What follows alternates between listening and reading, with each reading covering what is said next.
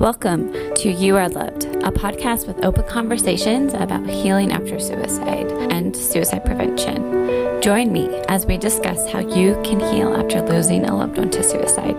Discover how others found hope again in their moments of darkness and how you can truly scatter hope to those who need it most of all. When you do, you can save their life. I'm your host, Crystal Partney. I am a best-selling author, speaker, and suicide grief coach. Together, we can heal. Remember, you are loved. Hello, everyone. Welcome to another episode of You Are Loved. Today, we are going to be talking about why we need to end the stigma surrounding suicide. It has been my experience that unless someone has actually experienced a loss or an attempt from someone they know and love by suicide, most people will put their blinders on that it's even happening in the world. Perhaps they think to themselves, oh, that will never happen to me or anybody that I care about.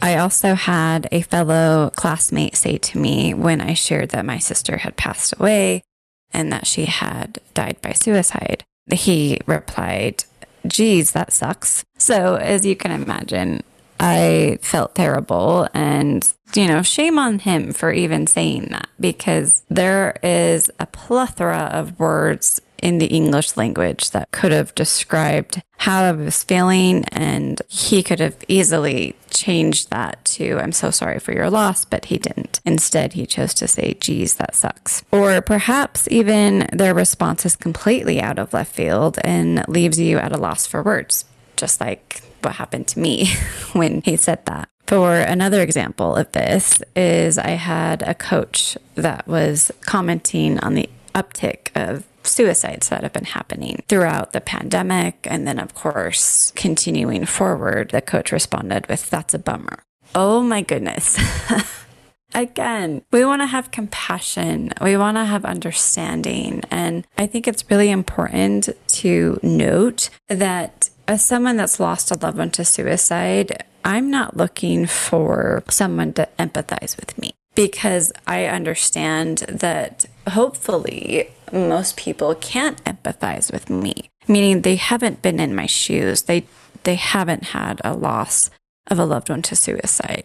But what I'm looking for is for people to sympathize with me and understand that a loss is a loss. And especially when it comes to losing a loved one to suicide, it adds another layer of complexity and it adds another layer of pain that, unless you've experienced it, it's really challenging to help the other person understand that and know that that's what you're looking for is sympathy. You're not looking for empathy, because like I said earlier, just a second ago, that hopefully they haven't experienced that loss. Unfortunately, because we are seeing this uptick in suicides, there's so much stigma around it. And you're going to have comments, hopefully not as insensitive and naive as some of these comments might be. There is still this dirty little secret that no one wants to talk about. Why is that?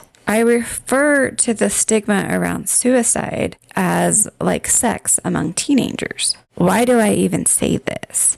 Because sex is one of those topics that we as adults know is happening among teenagers and young adults. And yet we are so hesitant to bring it up in conversations. Heck, let's be real for a moment. You and I were once teenagers. If we didn't, or we did have sex, we still knew about it. We all heard the rumors in the halls at high schools about so-and-so that got knocked up and is graduating this spring. Everybody hears this, right? It happens in these establishments, in our institutions, and yet we are so hesitant to even bring it up into conversation. And here's the thing, which I find so ironic, is you hear these rumors in the halls at school, in colleges and high schools and all of that about these people, getting knocked up and then they're graduating. But here's the thing. You never hear or see from these people again after you finally graduate. But still, my point is this. Just because we know about something doesn't mean it stops the thing from actually occurring. That thing could be sex, it could be suicide, it could be any other topic along these lines that still occurs even when we know its existence. Which then leads me back to the question I asked earlier. Why? We have all heard the saying, knowledge is power. But I am going to go out on a limb and say that this is kind of bullshit. Excuse my language.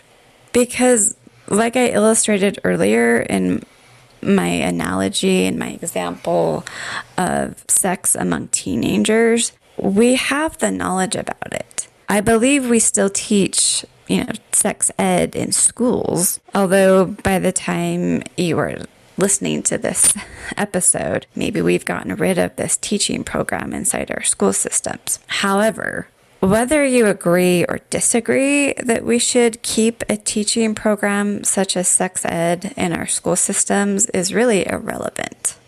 What's more crucial is that we are having the conversation. If the conversation around the dinner table or the television, trust me, I cringe as I am saying that out loud around the television. Because as a side note, my family growing up was very intentional with having dinner around the dinner table. That was just something that we did.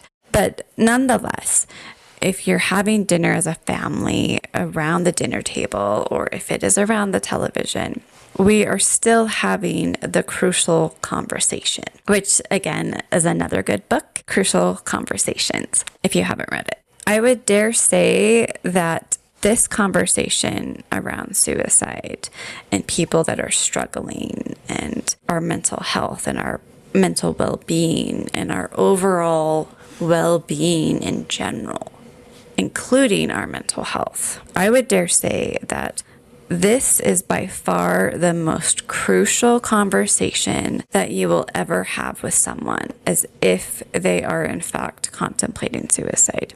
I cannot think of a conversation that is more important and critical than this one. I don't know about you, but can you? Can you think of a more crucial conversation to have with someone if they are struggling behind closed doors and they are seeking help? And if they're struggling behind closed doors, I can just remember my sister, and she did struggle behind closed doors, and she was adamant on being vocal about it, about her struggles.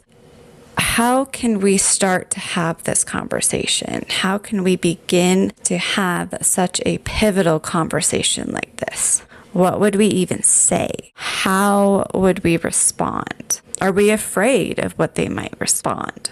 Are we afraid of what might happen when we do have this conversation?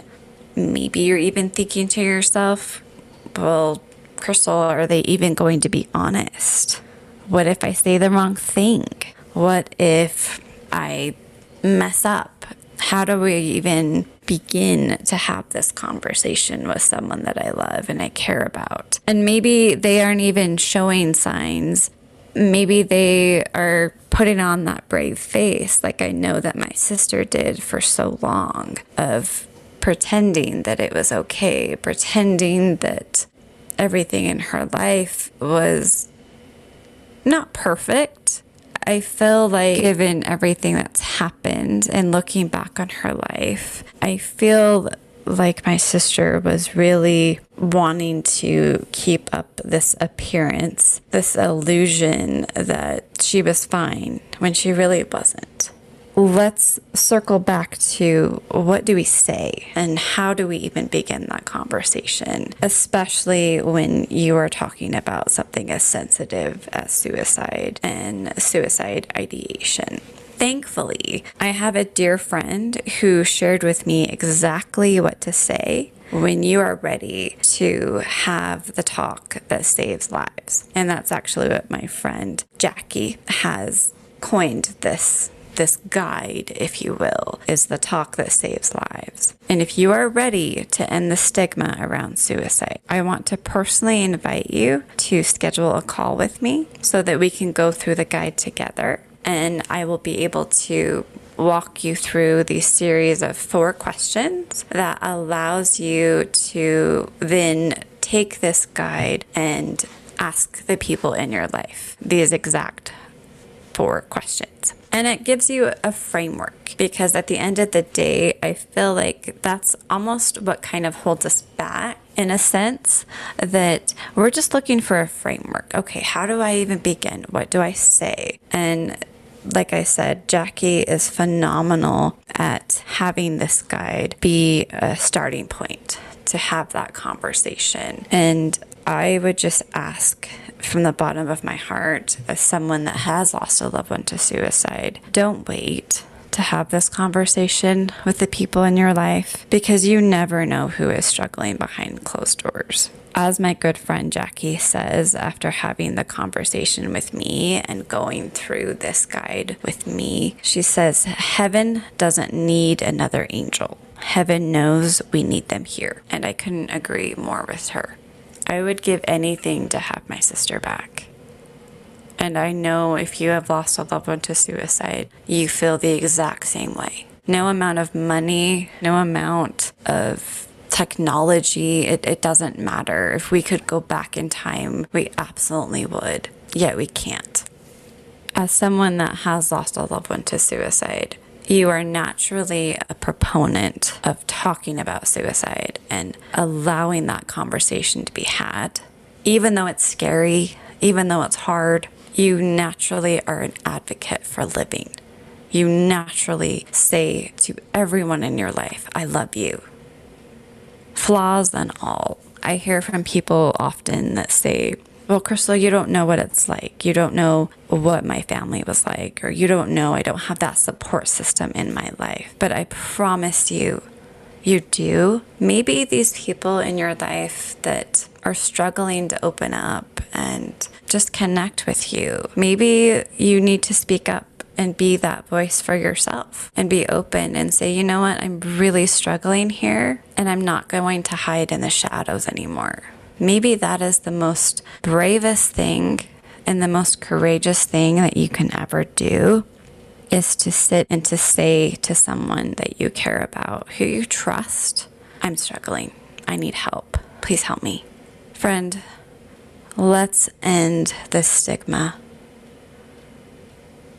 Let's stop the suicides from happening. I know that might seem like a lofty goal, an impossible goal if you think about it from a practical and a realistic standpoint. But oh my goodness, we have to try. We must have this conversation with the people in our lives. We must do something. And from someone that has lost a loved one to suicide, I beg you from the bottom of my heart to let the people know in your life how much they are loved. Because when you do, you can save their life. And as always, please remember, you are loved. Thanks for tuning in and listening to this episode of the You Are Loved podcast. For more information about suicide prevention, be sure to check out owlandthistle.com. That's owl as in the bird. Woo-hoo! And if you're coping with the loss of a loved one due to suicide, we've been there too. And for more information, check out our sister company found at scatteringhope.com. Please like and subscribe to this program to stay current with all of our episodes, and follow us on Facebook and Instagram at Owl and Thistle or Scattering Hope. As always, remember, you are loved.